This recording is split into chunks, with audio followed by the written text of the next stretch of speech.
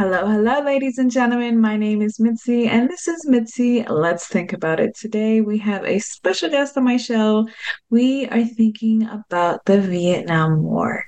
And that's truly something to really think about. They've made movies, they've made tons of books, they've had so many representation of the Vietnam War. Half of the time, people don't even really know what actually happened. But luckily for me, I have a actual vet who shared his story by writing a book called The Trail that really gives you a descriptive point of view from his point of view. Is that right, Robin? The title of the book is actually Vietnam Combat Oh, I Firefights and apologize. Writing History.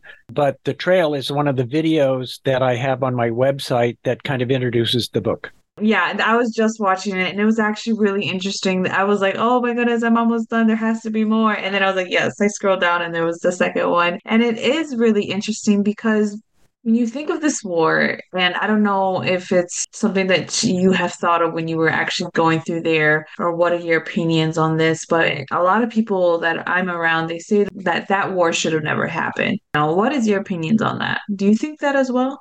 Well, initially, when I went over there, I came from a military family. My grandfather, father, and brother all went to West Point. So pretty much imbued in the military style of life. I lived all over the world, went to 13 elementary schools and 4 high schools. So I was pretty much focused and feeling the family obligation to serve my country.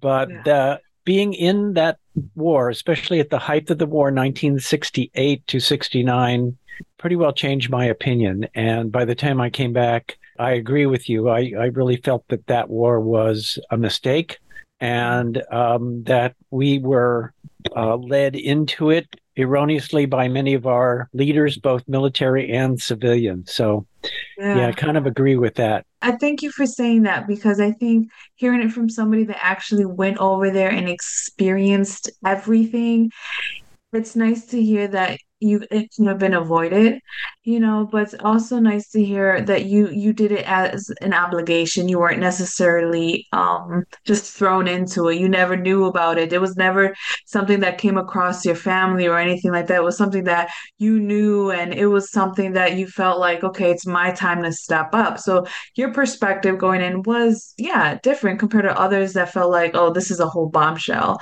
And I'm really curious, what made you want to write your story about your experience? Because certain individuals, they keep that private, or they're still dealing with that still to this day. What made you want to stand out? Well, just to tag on to the previous comment for a second, in my family, service to your country was a very serious thing, and we took it very seriously. And those words, being in the military and service to our country, were kind of hallmark of our family and who we were. I was kind of expected to serve my obligation and as an officer. Oh, But yeah. the reason I wrote this book is that for really two reasons. One was I talked to a lot of veterans, and I found that I had experienced a number of unusual events and things that happened to me that didn't happen to them. So I had some unusual stories to tell. And then, secondly, I felt that by writing my book, it would help me to kind of come to grips with that entire experience and some of the more horrific things that happened to me over there, and to talk about it, put it down on paper, and it didn't work out quite that way. Unfortunately, it didn't. It was supposed to be a catharsis for me. That's how I had hoped it would be, but unfortunately, in writing those stories, some of them were horrific and some of them were kind of funny. It's not all combat. A lot of those memories came back to me, and some of them haunted me. And to this day, I can be back there if I'm not kind of in control. Yeah, no, I totally can see where you're coming from and what you just said because PTSD is a real thing. And especially when you experience something so traumatic and when you're writing it down and you're putting it out on paper, you basically kind of have to relive it. because I'm a writer and I'm working on my novel. And when I write, I have to kind of put myself in that position. So I could only imagine just writing and then all of a sudden just breaking down because what you felt was real, what you experienced was real, and no one can take that away from you. You're absolutely right. And I was raising a family at the time that I was writing this book, so I didn't have a lot of free time. But I had a job that took me on long airplane flights. So that's when I wrote most of the stories. And one of my favorite authors is Stephen King. And Yeah. aside from his more horrific stories, he wrote a wonderful book called On Writing, which is one of the best books to help any author. It's really a wonderful book. And in this book, he talks about falling into his typewriter or the computer. And that's exactly what happened to me on some of these airplane flights. I would become so engrossed in the story that I was reliving and writing at Yeah. the same time as fast as I could, Yeah. that I actually felt as if I was back in Vietnam. I could see the colors. I experienced the event again in incredible detail. Yeah. Um, I saw the colors. There were times I would come away sweating Yeah. from the memories that flooded back. There were times I even smelled some of the smells. I know that sounds weird, but it's No, true. it's true. It's our minds when they repress something to help us keep going. Because come on, you had to still function in regular society after going through what you went through. I mean, our minds really helps us so that we can keep going. So it's not in the back of our minds bothering us. So, but when you took that time, it really does make you think about it. And when you think about it, you start noticing details that you didn't pay attention to while you were living it. So You're yeah, absolutely right. you saying that you notice colors, you notice smells, all of that makes perfect sense to me. I totally understand where you're coming from when it comes to that. So my next question is, when you watch these movies that represent the Vietnam War, do you think that they're far off or they're kind of in the idea of what exactly happened? Well, it's funny because any veteran will look at one of the common movies that are out there and start picking it apart and looking for things that aren't true. For Yeah, example, when I was out in the field, and we would be out in the field for 4 to 6 weeks straight, you weren't clean. You were dirty. You smelled. And you see some of these scenes with men wearing clean pressed uniforms. Didn't happen. Didn't happen that way. We were we, dirty. We were full of sweat and dirt and mud. And I had enough water to drink and brush my teeth. That was it.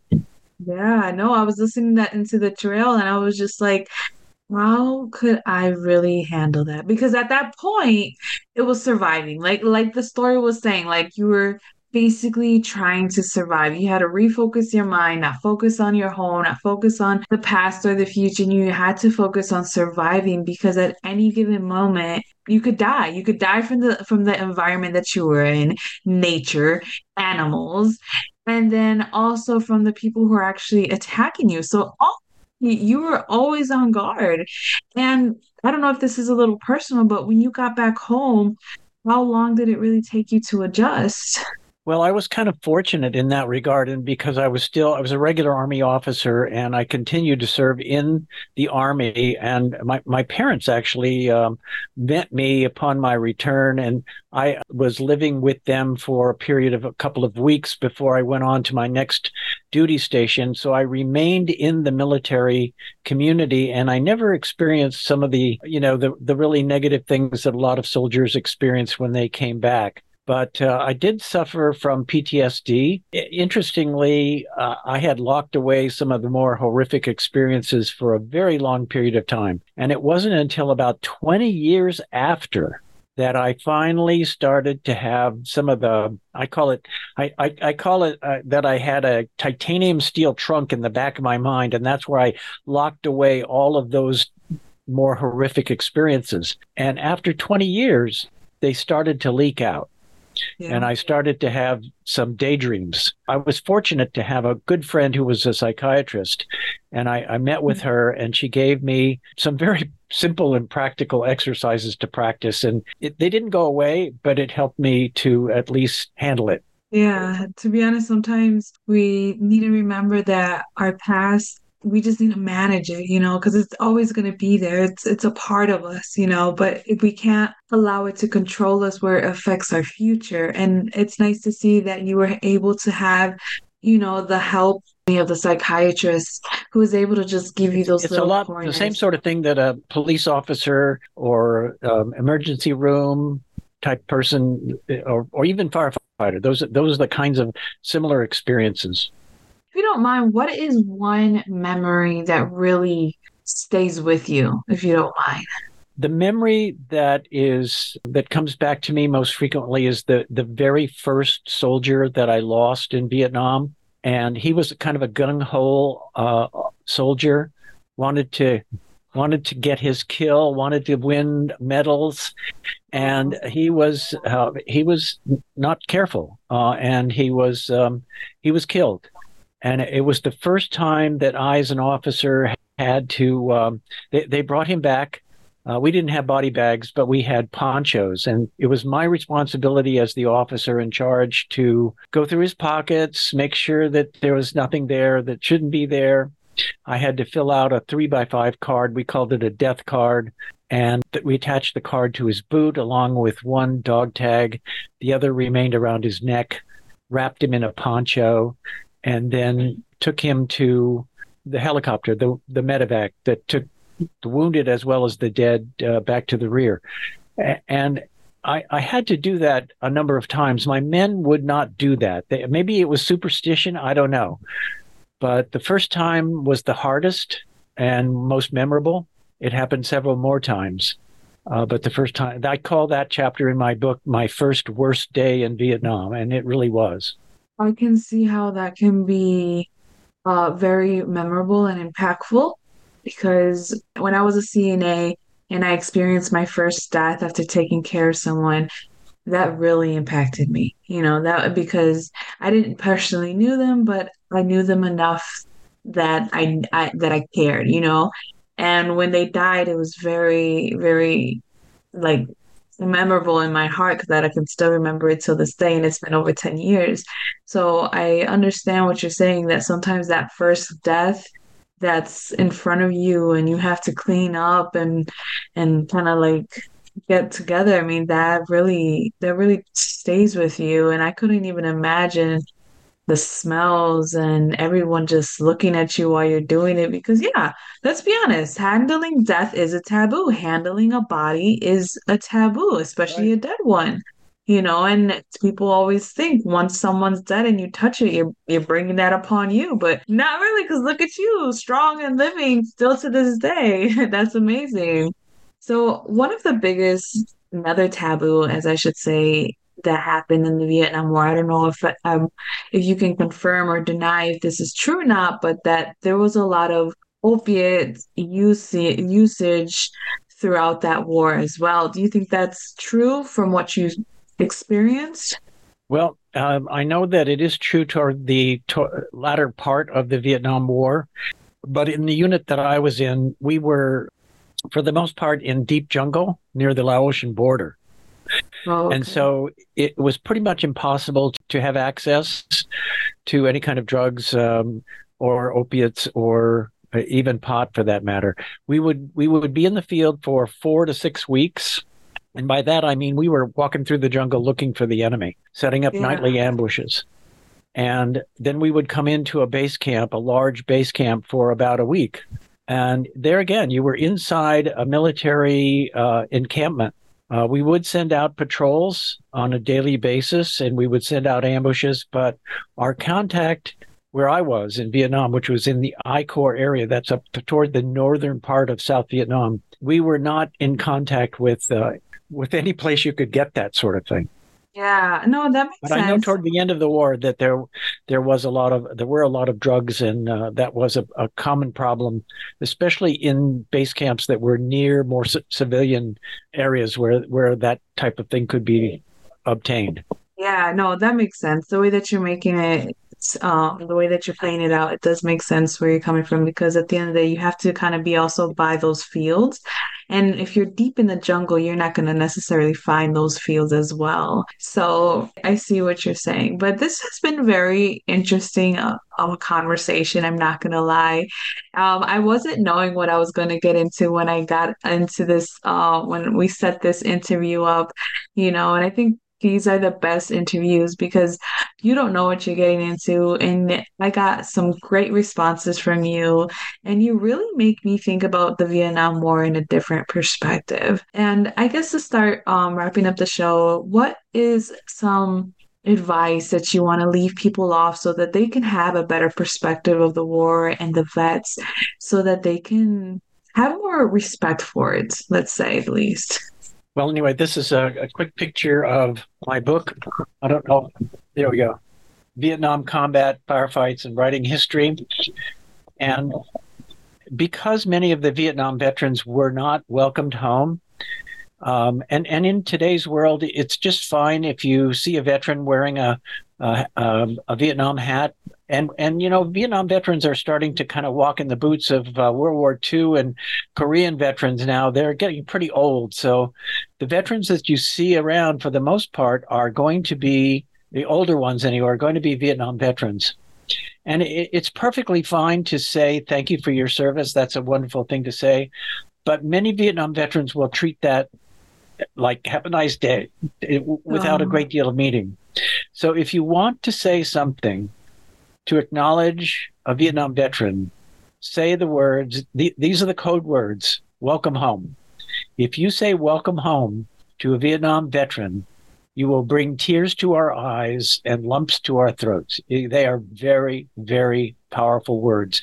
Shows that you understand and that you empathize with our struggle and our war.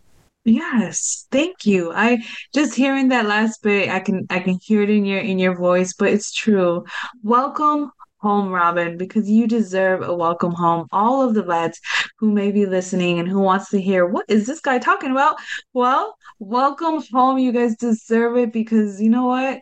Not a lot of you guys made it home. Let's be honest, So thank you for your service, but welcome home, y'all. Alrighty, thank you all for your time. And if anybody is interested in my book, they can find me online at www.robinbartlettauthor.com. yes, you can find a direct link from my website to his website. You can see his handsome photo on my website under special guest. Click right there, get directly to his website, and you can find the videos that I was watching on the trail. You can find access to his book and everything, Robin. And you can even reach out to him if you're a vet and you just want to say, welcome home. All right, y'all. Always stay thinking. Bye. Take care.